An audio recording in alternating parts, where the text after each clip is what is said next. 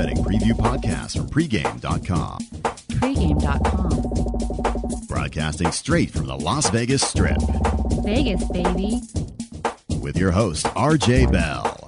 I saw him on ESPN. Can I call Marco Daddy? VR seems wild. Utah at Notre Dame. Marco, what your bettors be looking at? What bettors got to be aware of is this is a major league flat spot for Utah. Last week's loss against TCU, we talk about, goals and dreams. I mean, they got crushed last week. Not only did their dreams So get not crushed, the team got crushed, the dreams got crushed. both got crushed. The team got crushed and the dreams. I mean, TCU. All right, so what did you define as Utah's dream? Well, is this, coming in, your dream's a national championship. This team had visions of it, of running the table, because they had a soft schedule. They had really two tests, to get through, and the big test was last Saturday, and they flunked. Well, wait a minute, though. I don't disagree with you, but you don't think their dream was the national title, right? To start, because back in the '80s, I had dreams of, let's say, what was her name, Christine Brinkley? Yeah, mine was Farrah Fawcett. Right. I'm a little older. I'm sure yours wasn't Twiggy back in the '60s. Yeah, no. Twiggy. No. All right, but here's the question though. Utah's dream wasn't the national title. It wasn't the national title to start the season, but really, RJ, as this season unfolded, they were believing the undefeated season was there. I mean, All right, which would have been, even that wouldn't have likely have been a national title shot, but they would have made a BCS bowl. So we can say that they've gone from, they win that game against TCU, they probably are playing, or they're almost certainly playing in a BCS bowl, versus now probably playing not even on New Year's Day. Right. All right. So I can agree, and one of your pet theories, and it's so important in college late in the year, is, let's call it the dream crusher theory. I kind of like that. Is when a team's dream is crushed, the next game is their worst game. Yeah, you just gave me a flashback to home. I got to throw in there when you said Dream Crusher. We used to have a poker dealer that dealt at the Underground, and that was his nickname, the Dream Crusher, because when he flipped the river up, he was the Dream Crusher. That's funny. But Utah, the one thing that you can say, they are going into Notre Dame, and this is an experience. So, but to come in here deflated, you might not only losing but questioning their very abilities. I mean, it's almost like there's so many situations where you do something at a certain level, you get a chance at a significantly higher level, and when you underperform, you start to question, do I belong here? If it's going up limits in poker, if you take, someone draws out on you in a flush at 2-5, you shrug and move on. They do it at 5-10, you're thinking, or 10-20, you're thinking, wait a minute, did they know something? Were they playing some angle I don't even get? And Utah is like, we're not in the league of TCU, and that has to be a lot of, not only the dreams being crushed, but a lot of self-questioning. Definitely, and to flip it to the Notre Dame, when we last saw Notre Dame, now they had last week off, so you had 2 weeks to prepare. Now with Notre Dame, you're undefeated this year. I think it's 3 or 4 wins going either for or against them. So you got a good feel for them. Now, one of my pet theories is bet against Notre Dame, especially at home. Sometimes games are easy, and betting against Notre Dame at home is one of those situations. They're 16, 36, and 2 ATS at home. This team's less than 33% at home, and it's like who would play them? There's a premium on them at home, no matter who the coach is. But I tend to agree with you. This is a rare spot. I'm thinking it's either fade or pass. I'm thinking it's pass because I can't think of a worse spot for Utah. There definitely isn't a worse spot for Utah. But I'm going to look at this Notre Dame. I'm going to bring up two things. 2 weeks to prepare. So Notre Dame is going to have some things they're going to come out with, work on some things that they weren't going well. The offense had played well all year for Notre Dame. Now, you make a good point. They're off a bye. Utah is in a situationally a horrible, forget the motivation from it, schedule this is the the sixth time in 20 years, all right? So you were like 35 or so. So you were in your mid-30s, and in that time, only 6 times have they played in the Eastern time zone. So Okay, well, let's play a game. You played a game last week with what I played. listen. I'm sorry. The host is talking. All right, you're the guest. So let's get the point straight. Is 6 times in 20 years they've gone to the Eastern time zone. So, I mean, this is just a different experience. There's the internal clocks. It's a different experience. This is also the 4th time in 6 weeks that they've been on the road. So you got a team off a bye, and then you've got Utah playing on the East, which is rare. And you've got them likely fatigued emotionally and physically. Well, you just hit the big key, and this is where my play's coming in here when you use the word fatigued, mentally and physically. And I've been a proponent in all sports that it takes more energy to play defense than it does to play offense, because defense is all reaction. And that's where I'm going with this play. I'm going with the over in this game. Both teams are going to go up and down the field in this game. I like the game over the total. We've got a total of 54 in this game. I'm projecting a 34-28 game. I actually have Utah finding a way to win because this Notre Dame defense is bad, but I think Utah's going to give up points this week as well. I got to be honest. I'm going to look to play on Utah at some point after this game because Vegas still has them ranked the 15th best team in the country. And they have a coach that has won 12 of 16 in November ATS, 12-4. So typically if you say Utah against Notre Dame, I'm thinking I'm making one of my biggest bets of the year on Utah because the fade on Notre Dame, Utah having a premium coach and a premium program. I just think situationally this is a rare spot. But I do like that over there. I like the over. And the one thing that I was going to get out there, because you got me last. Okay. Yeah, you got me last week. Do we have time for this? Yeah, we got time for it. Go ahead. You bust my stones of how old I am. Well, Marco had a birthday last weekend, so we're not going to say how old. But in the comment section, go ahead. I want to hear everybody guess because you make me like I'm ancient. So I want to hear what the viewers think. And you're not going to get brownie points by coming in low. Tell me what you think. And first off, they want brownie points. They want them from me. Well, I'm the guy that get the picks from. Yeah, they got to pay for that. That's good though. All right. So usually we say continue the conversation in the comment section. Here though, you got a special task. Guess Marco's age, and I'm going to really be watching. Okay. All right, that's it. So next up, we're going to be talking, interesting, Georgia at Auburn and all the issues around Cam Newton. Georgia at Auburn, and this game has changed just today, taping on Wednesday. Typically, we'd break it down like any other game from a betting perspective, but a lot of rumors swirling around about Cam Newton going to not play in this game. That's not for certain. Caesars, as of Wednesday, took the line down. Bodog took the line down. Other books have adjusted the line. So let's let this be a learning opportunity for us on how we look at a game in which there's a key player that's very uncertain. Now, sometimes we'll just take the game off the board. So as a handicapper, it doesn't matter, right, because you can't bet it. And once it's known is the player going to play or not, now you can then bet it knowing that knowledge. But the sharper books, the books that have a little more gamble in them, they'll put a line up which is it's adjusted for the likelihood of the players. So let's talk a specific situation. And we're going to make it extreme just so it's easy to understand. Let's say a player is worth 10 points. No player probably is worth 10 points. Cam Newton is worth about 7 points. Talking to guys in town today, they say this line would move about 7 points on Cam Newton not playing. I'm not sure there's many players, if any, in the country worth more. But let's just say it's 10. And let's just say that the line would be 10, minus 10, if the player played. All right? So if the player didn't play, the line would be 3 if he's worth 7. But just for now that's the Cam Newton. Yeah, agreed. Yeah. With this example, we're making them pick because we're saying it's 10, just to keep it round numbers. Okay. All right. So pick without him, 10 with him. Well, let's say that you assess the odds are 50% he's going to play. Well, what would you make the line? They're going to make it 5 or 6. They're going to make it 5.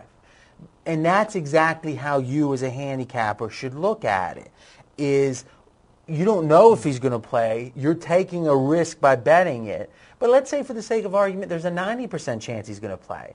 But if they've got the line at 7 because they're saying, oh, he might not play, all of a sudden you got a ton of value laying the 7 because there's only that 10% chance he's not going to play, and that's worth 1 point. Now, this line opened up about 8.5, 9. I actually saw 9.5 in some spots, but I think it was hit even before the Newton thing. Right now, the books, the sharper books, and this is Wednesday again, that have the lineup have it at 7. So if you're assuming Cam Newton is worth 7 points, and they're saying the line's moving, let's say, 2 points on these rumors, they're saying the odds of him playing are about 70 or 75%, and thus 75% of 7 is 2.5 points, so they're moving the line down. So really, my question to you is, does that seem right? Does that seem, because this is not even about the handicap at this point. This is about Cam Newton. Does that sound right? It sounds right in what they're doing. You said that the sharp books have gone to 7. There are a few books offline that still, offshore I should say, that still are putting up an 8 or 8.5. I would say, me personally, if you can get that number, I would grab the dog, because worst case scenario, that's going to be the peak of the number, 8.5. So if you grab Georgia at 8.5 and anything happens the rest of the week that's going to change and Cam Newton doesn't play, you're going to be able to come back and make a great middle because the line's going to plummet.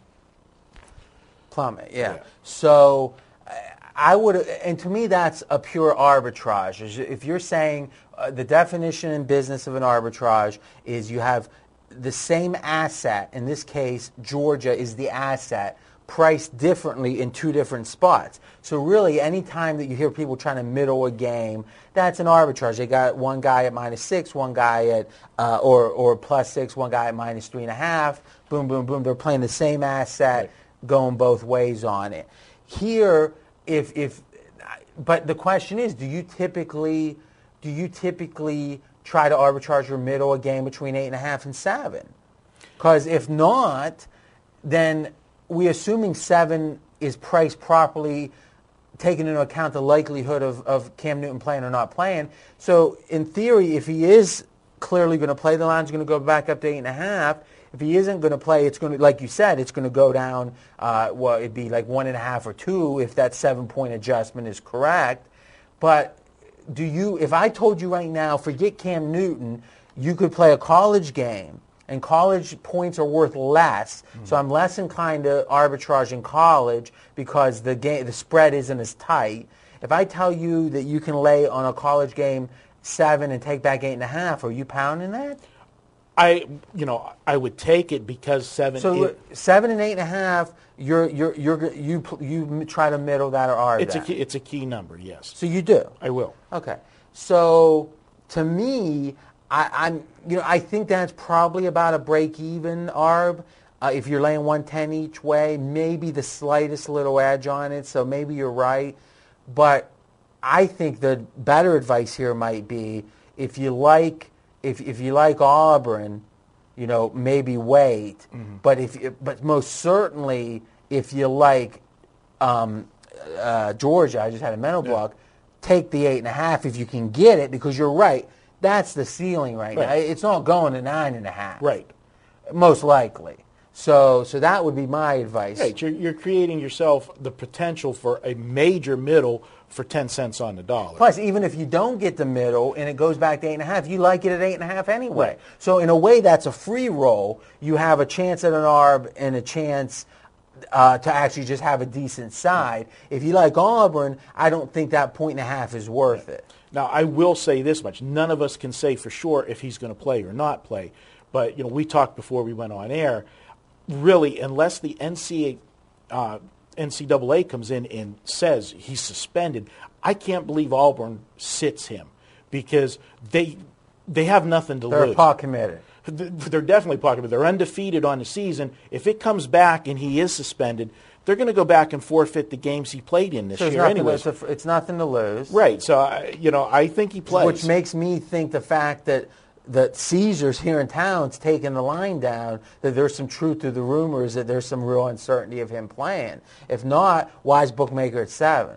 Bookmakers are sharp as they get. But if you go back to the beginning of the season, that first game of the season when we had, I think it was LSU and North Carolina. North Carolina actually did not have the suspensions, but there was speculation about them because they were still investigating it.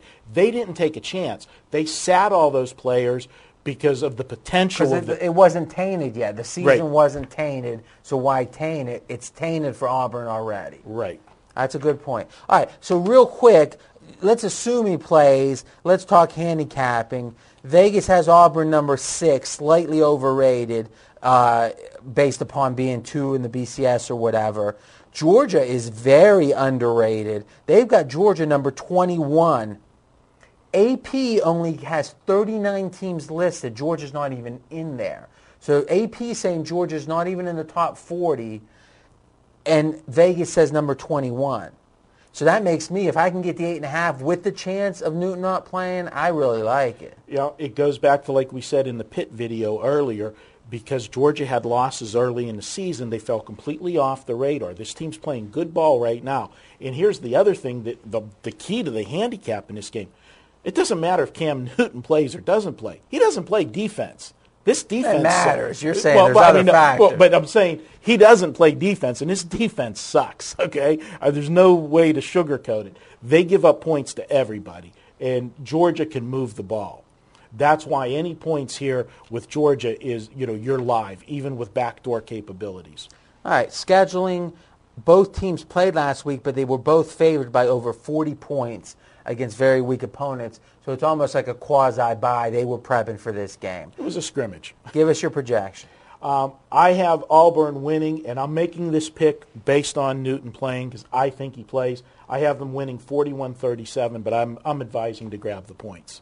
Take Georgia plus the points. You wouldn't play a +7 right now, would you? No, I wait on this and see what's going to happen. But if you can get the 8.5, grab it now if anybody has it. Now it's your turn to continue the conversation in the comment section with Marco and me. And next up, boy, Marco must really like this game because I can't imagine he picked it. So stay tuned. Clemson at Florida State. He's got to have some good stuff.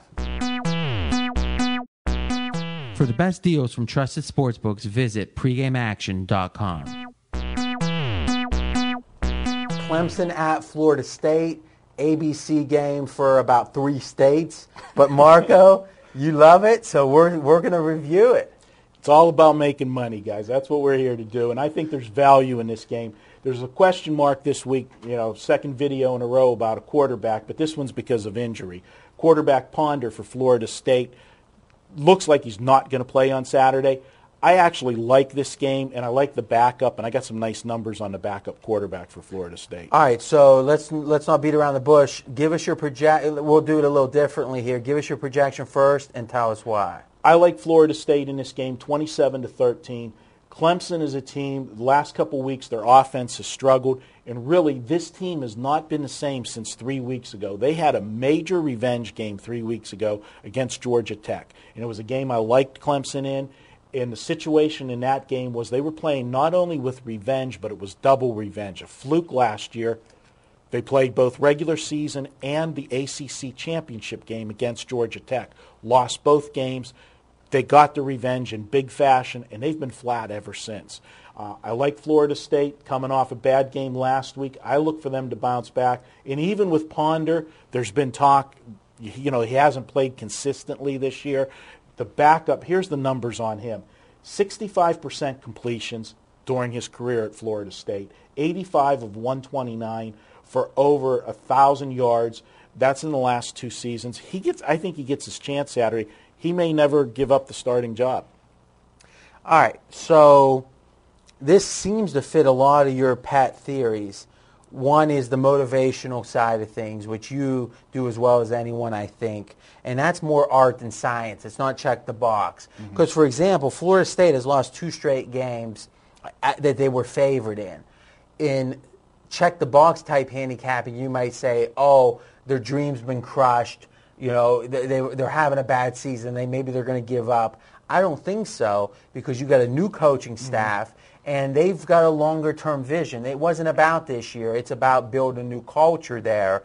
And to me, that means even if you lose a few games, the team's not going to give up. So on that, I think you've got that motivation there. I also, and then I'll let you continue, I like the way that it's a quarterback that we're probably gaining some value because of the perception that the starter is likely out. But you're saying as you dig a little deeper, that might not be a negative, which means we're getting value. Absolutely. And you talked about Florida State with the 2 losses. Even with those 2 losses, RJ, Florida State is still in first place in their division of the ACC. So they can still attain a goal this year. That's even a deeper point, is you've got the culture of the program with their bigger mission, and they've got their yearly mission still in their sights. That's a great point. Now, the home team in this series, and that's Florida State, has covered 11 of 12 ATS. So for whatever reason, these schools, and again, this is ATS, so even when Florida State was dominant, they would have been laying 24. Home team overperformed, which goes with your Florida State pick. What else you got? Well, we've got a revenge factor for Florida State, too. They got drilled last year, which goes to your home team ATS, because Clemson took it to them last year, 40-24.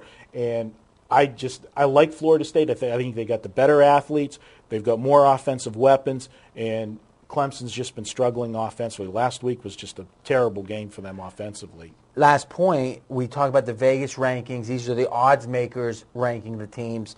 They got Florida State 23rd, Vegas. AP has them 35th. So you're getting about 12 spots of value on Florida State. I love it. Anything else? Nope, Florida State by 2 touchdowns. We got a little extra time here. And looking ahead, we got 3 good NFL games. I'm not sure we'll have any extra time. So we had a bet last week. Now, I gotta be honest with you. I don't remember. Were the Cowboys getting 8 or 38? Because at 38 they cover, barely, and at 8 they don't. Can you refresh my memory? I can refresh your memory. You know, have you ever heard the saying, every blind squirrel finds an acorn? Remember my cowboy room? Oh, yeah. I got surround sound now. Yeah, really? Okay. Come on, baby. Well, go head to head, Dust. Okay, I am giving you $500. You seem flustered. No, these should look familiar to you because I have 5 more of them yet. Well, the fact you never pick up a check, I bet these might be the same 5. Dustin, how much time do we have? Because, Mr. R.J. Bell. Go ahead, tell this story. Okay, it was this will give some insight into me. It definitely will give some insight into R.J. Bell. Friday night, we're at the Venetian, and we're playing cards. I'm on a limited time schedule Friday night because I do a radio show, and so I had to leave at a certain time. Now, we play different limits. Marco's a little bit lower, so we got to eat together. To really, when we're playing, he just across the room, he's looking over, trying to see what's going on. Do they even let you in the section that I play? Yeah. Do you feel uncomfortable walking up there? I don't feel uncomfortable with you. Yeah, he loves to make a great story. But Mr. R.J. Bell, you're CEO of Pregame, okay? I've seen this guy, bluff off $200-300 in a pot and turn over 3-4 offsuit just to antagonize the table, which he does very well. But we went and picked up our dinner at where was it? Grand Lux. Doesn't matter. Yeah, it was a good restaurant. But we're sitting in the food court. You want me to tell the story? No, we're sitting in it because you won't tell it, right? We're sitting in there. And I wanted to buy him a soda when we picked up the food, but he didn't want bottled soda for whatever reason. I like mine cold. I like it from the fountain cold. All right. So I have my bottle, and he's sitting around. He walks for 10 minutes through the food court at every establishment to see what they charge for their soda, okay? And he comes back bitching at the prices of them. Well, here's the thing, is I went, and it was $3.75 for a diet soda. And I'm like, well, do you get refills? Because I like to drink probably 2. And they said, well, yes. I'm like, geez, still $3.75. You can buy 2 liters for that. So I end up going down and walk and check all the prices. The lowest price is $2.95. So I'm like, hey, 75 cents. I walk up and I said, is there refills? They said no. So now it's like, wait, I'd have to buy it twice. It'd be 6. So I had to double back to the place that I was actually at the counter and say, can I have a diet? So I said it kind of under my breath a little bit. And then he asked me why I started eating without him. Well, we all know why. Now it's your turn to continue the conversation in the comment section. And next up, we're moving to the NFL. 3 big games. Vikings at Chicago. This is my best bet of the week. But, Marco, you've been a real critic of Brett Favre. Where's your opinion at after his second biggest yardage day in his entire career last week? Well, I actually said it last week on a podcast and a radio show. I got to give Favre credit. I've bashed him all year. What he's done the last 2 weeks. I heard he's upset about that. Well, he's been emailing. He's been emailing. That's okay. He'll get over it, just as long as he doesn't send me any text. Pretty good. Yeah, but Favre, it did. In fact, he saved the season last week with that, heroic comeback. And really, at 3-5, they're still alive because this division is bad. I mean, Chicago's doing it with smoke and mirrors, the games that they're winning, and Green Bay, they're winning. I know they won big last week, and you were happy about that against the Cowboys, but that was against the Cowboys. This team still has some problems that I don't think they're going to run away and hide with the division because of the injuries that Green Bay has. So, to me, this is a value play. You're right, psychologically, Minnesota still, the dreams haven't been crushed, to use our new terminology. If anything, there's a sense of momentum. And the Moss thing, after winning the game without him, it's a good riddance probably for most. Mm-hmm. So I think the momentum's there, and quite simply, this team's underrated. Vegas ranks them the 11th best team in football. ESPN has them the 22nd best team. They're the most underrated team in Vegas's eyes in the NFL. And when you have a team that motivationally is focused and underrated, to me that's a play. The reason it's my best bet is I'm not a big fan of the Bears. So I think they're slightly overrated, and that just comes to be value. So my question to you, what do you think about the Bears? Well, the Bears, and this is one of the points that I lean with you. I agree with the the Minnesota side in this game. Chicago has trouble with teams that can run the ball well. Minnesota owns one of the top 3 running backs in the league, if not the best running back in the league, in Adrian Peterson. So Johnson, Peterson, who's 3? Well, I threw it out there. He's probably 1 or 2, okay? So, point taken. He's one of the best, sir. I tell you, he looks like a video game, the way he runs. I mean, he's pretty odd. He might be the best running back, best pure. Like, if you said, show me a play and impress me, I'm not sure I've ever seen anyone more impressive. I agree with you 100%. I just still go back to last year. I wonder what happened to him in those last 4 games last year. No, there's certainly issues, but I'm sorry, go ahead. But for here, they're going to be able to run the ball on Chicago. If they run the ball first and Favre plays smart, that's going to create openings with the passing game. He's getting more in sync with these receivers. I mean, the throw that won the game last week, that was on both ends. A perfect throw, perfect catch, in between defender. It was just, they're getting it right now. And this is the game they need. And if they go to 4-6, I wouldn't want to step in front of this team because they have been in every ball game they've played this year. 4-6. If they win this game, or they'd be 4-5. I'm sorry. Okay. 4-5.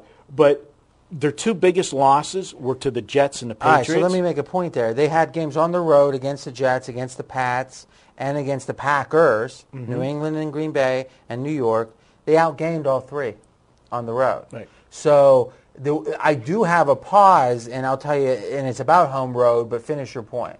The point being that, when you mentioned the Jet and the Pats game, those were 9 and 10-point margins, but there were scores late in the game that took it. They had a chance. They had the ball and had a chance to drive in both of those games. And that's where value at the first level comes from wins and losses that are deceiving, and then the way they're deceiving oftentimes is turnovers, and that's the thing we were preaching about the Giants is they looked bad in some games when it was all about turnovers, and now a lot of people think they're the best team in the NFC.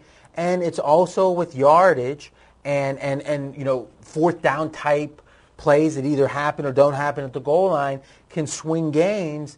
And if it falls either pro or con a couple times in their first 6 games, there's usually a real misimpression of how good a team is. And I think Minnesota's underrated. Minnesota's underrated. And I'll point out, people like to look at last year's scores, and people are going to say, and a lot of people believe that Minnesota was a better, last year's edition obviously was a better, and they lost in Chicago last year. Which is my concern, but go ahead. But I'm going to point out why I'm going to dispel that.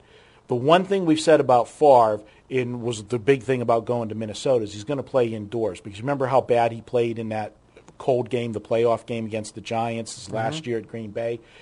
He's not going to have those cold weather games. Last year's game at Chicago was in the end of December when it's frigid cold in Chicago. He's catching them in the middle of November, his trip to Chicago this year. So weather's not going to be as big of a factor as it was last year. That's a good point. I didn't have that one. That's a good one.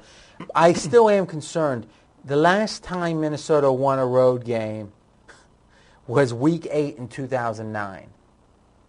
So, I mean, quite frankly, that this is a team that in that dome they play quite well. Now, they did outgain 3 really good teams. So I think that is preventing me from making this, let's say, a game of the month type play or a game of the year type play. But it is a cause of concern is that in this series, the home team has covered 4 straight by an average of 15 points.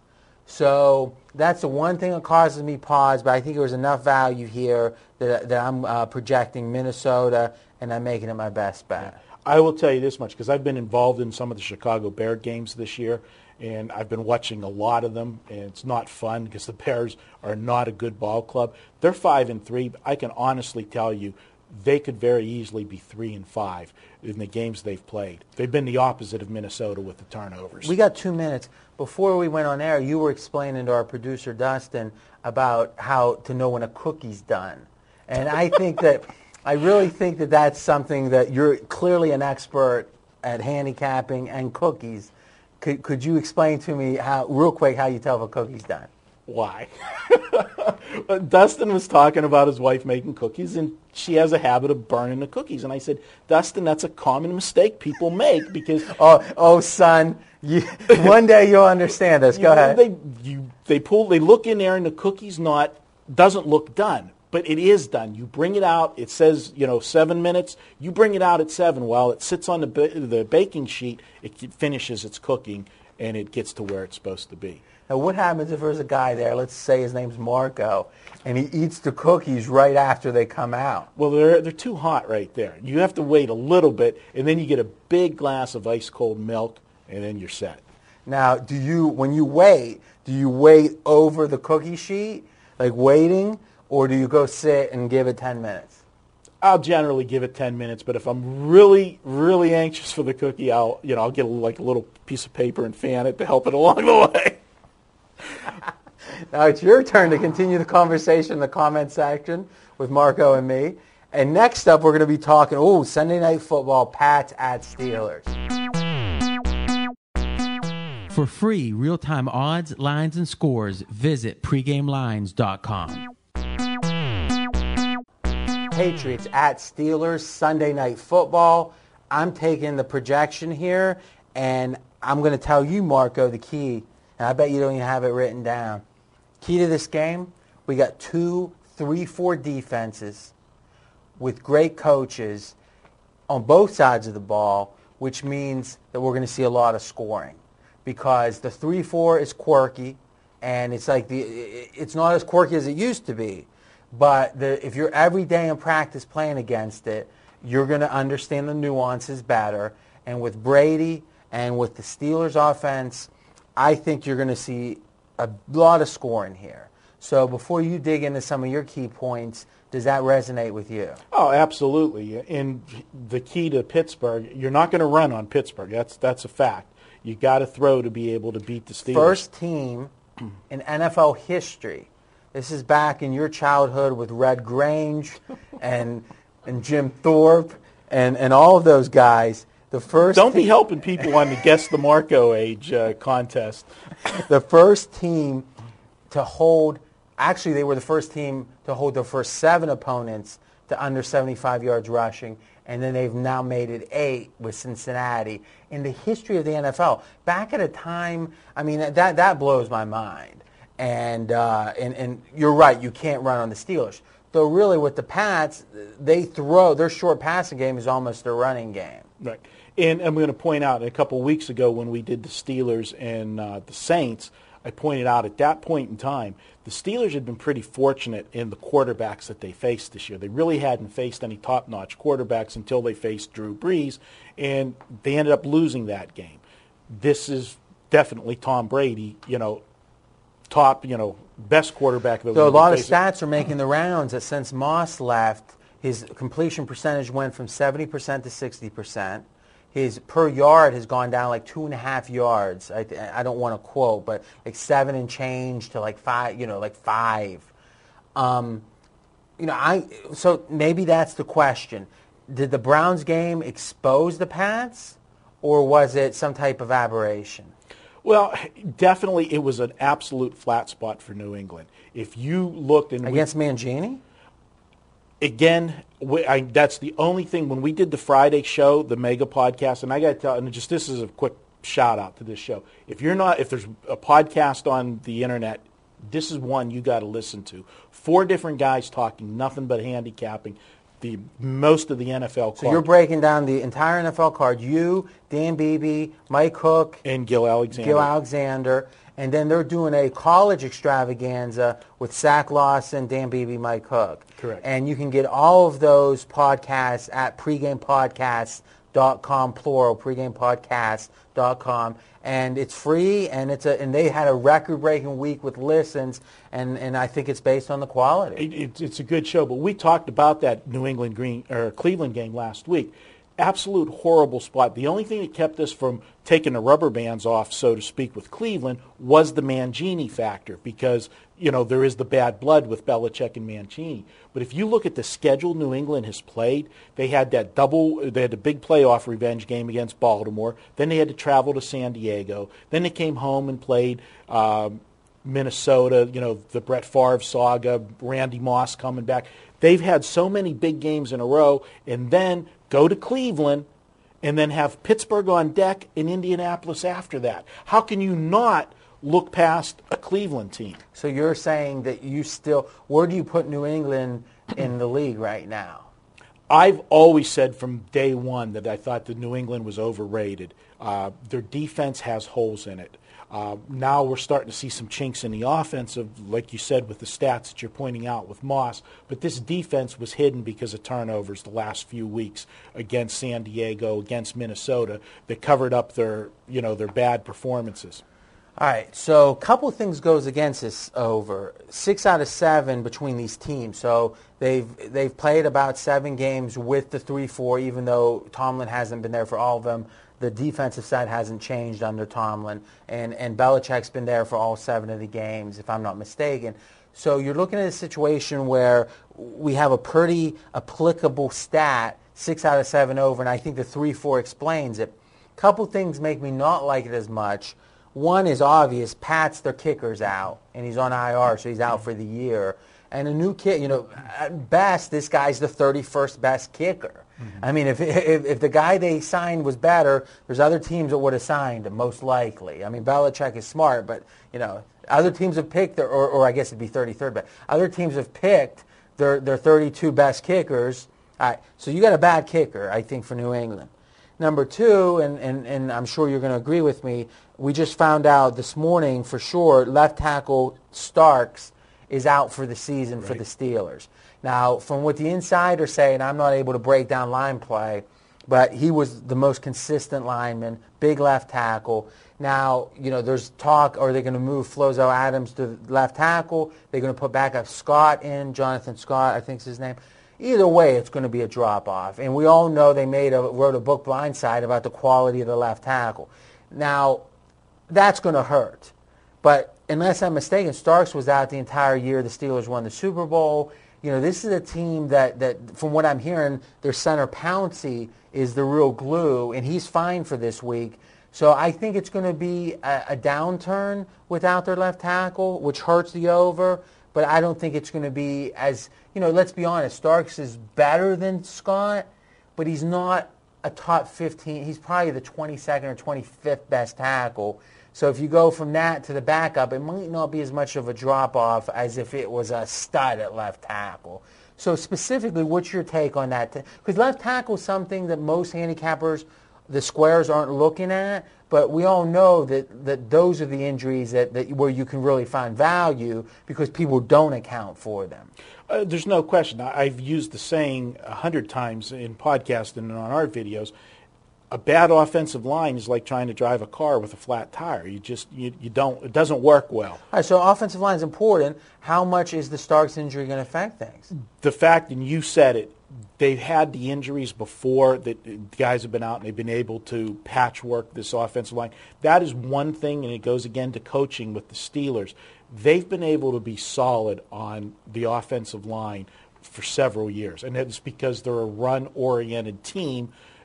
And you need a great offensive line to be able to run the ball. Except in the 2008 when they won the Super Bowl, they certainly didn't have a great offensive line. They didn't, but they also, that is a year that they did rely a little more on Big Ben for sure. So does this incline you to think there's more passing? I would think that in this game, just because of the matchup period, the New England secondary is bad. I'm like salivating wanting to see some of the plays that Wallace can make against the secondary. All right. Okay, so my projection is going to be, I think the line's about right. You know, with Starks in, I would have laid the 4 or so. Is that what we're seeing now? Or it's up to 5? It's up to 5. Yeah, it's hard to think there's any value on Pittsburgh at 5. I like the over. I'm projecting Pittsburgh 27-24. The only thing we didn't mention in this game that we should say, this is a bad scheduling spot for the Steelers. They're coming off of 3 road games and playing off a short week against a division rival. They played on Monday night. Yeah. If anything, I mean, I guess that's an interesting question. When you play 3 on the road, isn't it a good spot? You're finally home? It is, but how much did it take out of you, the fatigue factor of the 3 road games, and then have it finish up on a Monday night against a division rival? Yeah. Though the road game was only a couple hours, it's still away, Cincinnati to Pittsburgh. You still have the hotels and all that. Yeah, I see your point. Yeah, if I had to play it, I'd play New England plus the 5. I think there's even more value on the over here. I'll be working it. I'll come up with something by Sunday night. That's what I'm figuring. All right, now it's your turn to continue the conversation in the comments section with Marco and me. And next up, we're talking Monday Night Football. Eagles at Redskins, Monday Night Football. McNabb against his old team. Marco, what you bettors be looking at? Well, you hit it right on the head right out of the start. McNabb, how is he going to react this week? Coming off the bye and all of the things that went on in the last 2 weeks with him and Mike Shanahan, I think it's really going to be a detriment this week, and they're going to have a hard time. But I'm not actually going to play the game. I'm coming with a total in this one. Okay, so you're saying you expect a underperformance by McNabb. What are you looking at on the Philly side? Well, Philadelphia, we've got 2 things here. Philadelphia, Michael Vick returned last week. They got a big win against Indianapolis, a game that, if you look at the final score, looks closer than it was. Philadelphia pretty much had control of that game the whole way, and it got close, as Peyton Manning always does, at the end. Coming off of the injury, generally I feel the quarterback off the injury is better the second week because he got a little bit of the rust off, so you could expect more from Michael Vick this week. But public perception, we always talk about, the first game was an under. 17-12. But everybody looked at that first game, and the takeaway was Michael Vick got hurt. When you say first game, not first game back with Vick, first game with Washington and First Philly. game against Philly, Washington. The final score was 17-12, won by Washington and McNabb. But Michael Vick got hurt at the end of the first quarter, and a lot of people said, he doesn't get hurt, it's a totally different ball game. So your thinking would be, if it's a totally different ball game, this week it's going to be a high-scoring game. And given what Washington's done in recent games, they've been in some high-scoring games, that would also tend to the over. Getting a little dizzy. We ain't going there. Because Marco, if everything's pointing one way, we're looking the other way. And I believe the value is in the under here. 2 weeks to prepare. Washington's going to shore up some of those defensive problems. They're going to be better prepared for Vic the second meeting, now that he's going to be in there, try to contain, keep what we used to say like a spy on Vic. You got to keep a guy on him so that he doesn't get those big runs like he did last week against Indianapolis. And with McNabb, I just don't think he's going to have a good game. I think this is really eating at him. You know, he said all the right things when it first happened, but now we're 2 weeks later and he's still talking about it, and that's a problem. This may be a bigger problem than Brad Childress and Favre. So it seems like you're giving us two types of analysis here. One is fundamental, which is what I'm hearing is McNabb's going to be distracted. That means underperformance. And Vic is a little overrated. You know, whatever the scenarios are, all that nuance, he's a little overrated. You add up the two, you like the under. That I can connect with. Now you seem to be also adding in some public perception, trappy kind of conversations.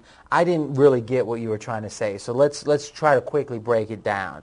The total's 42.5. That comes off a little low to me. Not even looking at the game and breaking it all down is 44 I know is a key number. 37 and 44 are the key totals in football. The fact it's under the 44 with Vic against McNabb makes me think the average person is going to look towards the under. Look towards the over.